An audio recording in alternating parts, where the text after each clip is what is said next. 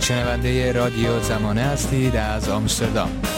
آقای کاظم کردوانی، انتخابات مجلس 11 در 2 مرحله برگزار شد و این انتخابات کمترین میزان مشارکت در تاریخ جمهوری اسلامی رو به خودش اختصاص داد و در نهایت عوامل مختلفی دست به دست هم دادن که مجلس در اختیار جناح اصولگرا قرار بگیره. همچنین تلاش اصولگرایان تندرو از همین الان هم برای ریاست جمهوری شروع شده و نشانه‌هاش دیده میشه.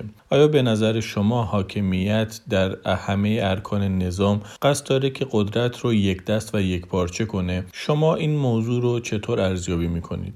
ببینید، شاید بهتر باشه یک موردی رو پیش از پرداختن به این ماجرا خدمتتون عرض کنم. شما فکر بفرمایید که نه تنها ایران بلکه هر کشوری در جهان نوع به اصطلاح ثباتش و پایداریش و تاباوریش قاعدتا روی 4 عنصر 4 عامل تکیه میکنن. یکی مشروعیت اون نظامه، بعد مقبولیت اون نظامه، بعد کارآمدی هست، کارآمدی حکومت هست و بعد در حقیقت رابطه بین المللی و دوستانی که در حوزه بین الملل اون کشور داره. در این 4 عامل 4 عنصر اگر شما دقت بفرمایید تقریبا می شود گفتش که خیلی وضع حکومت اسلامی بده. یعنی شما در حوزه مشروعیت، خب این حکومت بعد از انتخابات، یعنی اون تقلب انتخاباتی سال 88 عملاً مشروعیت خودش رو از دست داد. مقبولیت هم که نداره، کارآمدی هم که خیلی روشنه. امروز وضعیت ایران از چند سال پیش به این سو می‌بینیم. رابطه بین‌المللی هم که زیاده، نیازی ما به توصیف نداریم. هر درس نخونده به قول معروف یا مکتب نرفته میتونه ببینه چه وضعیت بین‌المللی ایران داره، یعنی حکومت ایران داره. اگر در این چارچوب نگاه بکنیم، من تصور میکنم که این کوشش‌هایی که حکومت میکنه به یک معنا آب در هاون کوبیدنه. یعنی حکومتی که توانایی بازسازی خودش رو از دست داده و فرصت‌های طلایی که برای بازسازی این حکومت داشته، یعنی از سال 76 با انتخاب محمد خاتمی شروع شد تا به اصطلاح سال 88، حتی تا برجام 2 که قرار بود به اصطلاح شکل بگیره، حکومت فرصت بازسازی داشته و همه فرصت ها رو در واقع به باد داده و فرصت سوزی کرده. در نتیجه الان حکومت در یه وضعیتی قرار گرفته که هنوز هم البته نمیشه دقیق گفت. شما از یک سو شاهد این هستید که حکومت روز به روز داره به سوی تنگ‌تر کردن حلقه به اصطلاح رهبران یا مدیران اداره مملکت میره.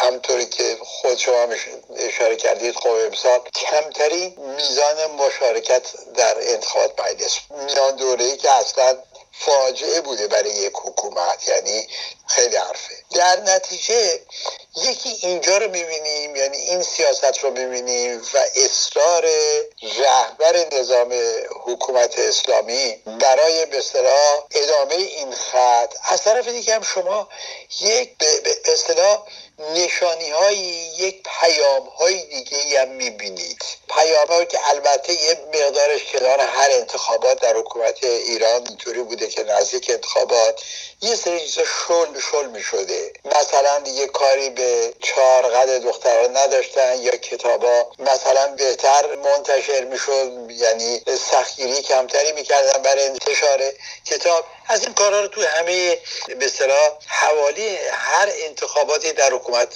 ایران ما شاهد بودیم. ولی الان به نظر میاد که یک نشانیایی دارن میفرستند و سعی میکنن از طریق با واسطه عده‌ای از اصلاح طلبا، و حقیقتش اینه که امروز جریان اصلاح طلبا، مثلا اکثریت اصلاح طلبا یه جوری نزدیک شدن به هسته اصلی قدرت، به هسته سخت قدرت و از اون طلب میکنن که به اینها میدان کار و میدان عمل بده. خیلی دیگه پایبند اون اصلاح طلبی نیمبندی هم که میگفتن دیگه نیستن. از سوی اینها در حقیقت میبینید که حکومت داره یه سیاستی رو پیش میبره که در خصوص ضرورت در انتخابات، شرکت در انتخابات ریاست جمهوری، پذیرش وضعیت موجود و مثلا بزرگ کردن خطرهایی که ایران رو تهدید میکنه یک جوری در واقع ترمیم بکنه این پایه حکومت رو. منتها یه عامل ناشناخته در این وسط هست، اونم وضعیت سیاست خارجی و وضعیت بین‌المللی ایرانه.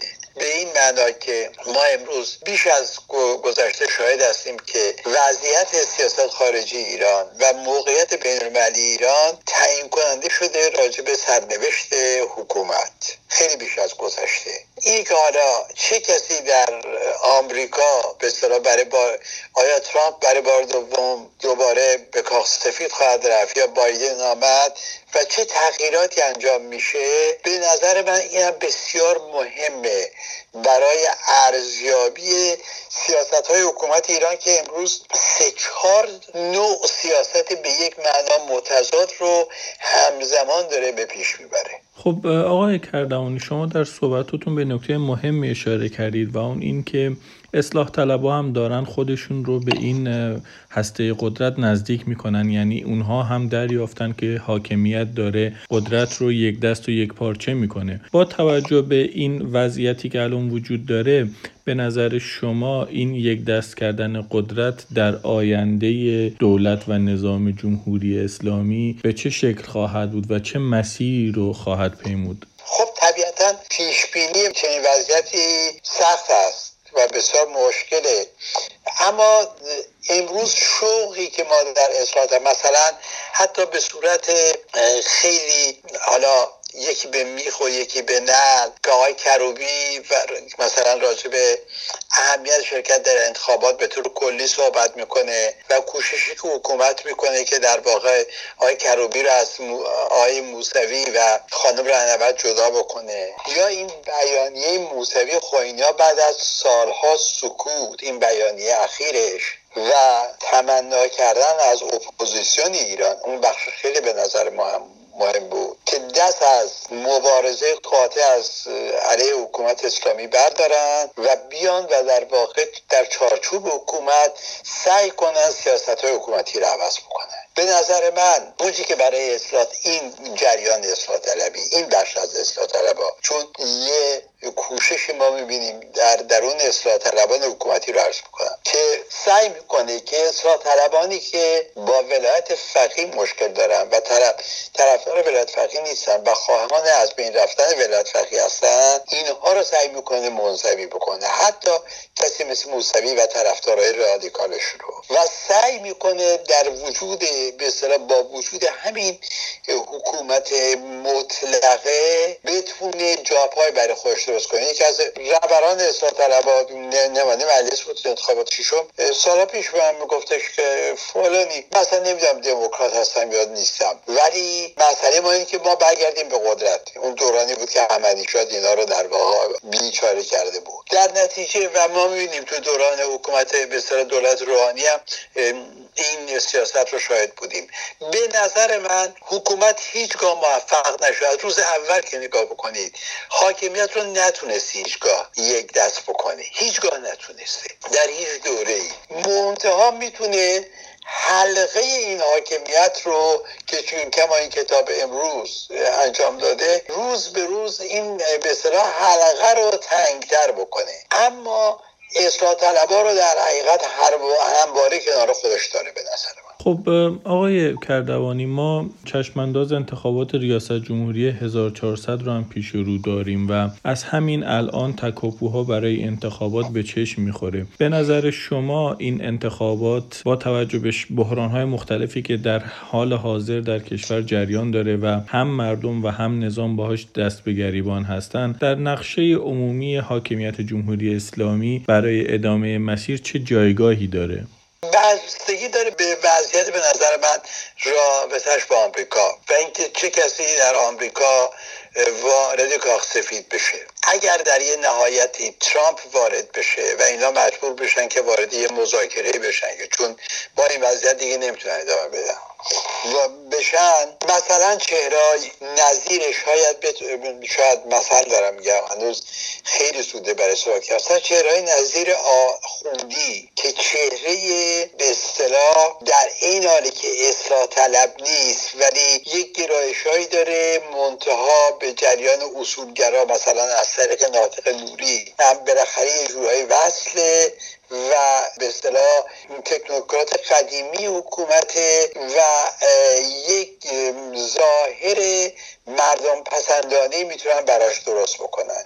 اینو باید دید، این رو باید دید که چون امروز یه واقعیتی دیگه که اصلا نباید فراموش کنیم اینی که من ارزیابیم این است که سیاست اروپا هم داره در درونش یه چرخش نسبت به حکومت اسلامی وجود میاد. یعنی روز به روز ما میبینیم کشورهای تعیین کننده در اروپا مثل آلمان، مثل فرانسه، اینا موضعشون رو دارن، اون موضع به اصطلاح بینابینیشون دارن از بین میبرن، به اصطلاح عوض میکنن و دارن موضع سفت و سخت میگیرن مقابل حکومت و حتی بارها هم اعلام کردن که ما در این حالی که با سیاست آمریکا مخالفیم ولی با نگرانی‌های آمریکا درباره نقش حکومت اسلامی در خاورمیانه و جنگ‌های نیابتیش ما به اصطلاح اعلام کردن ما اون نگرانی‌ها رو در واقع در اون سعیم هستیم.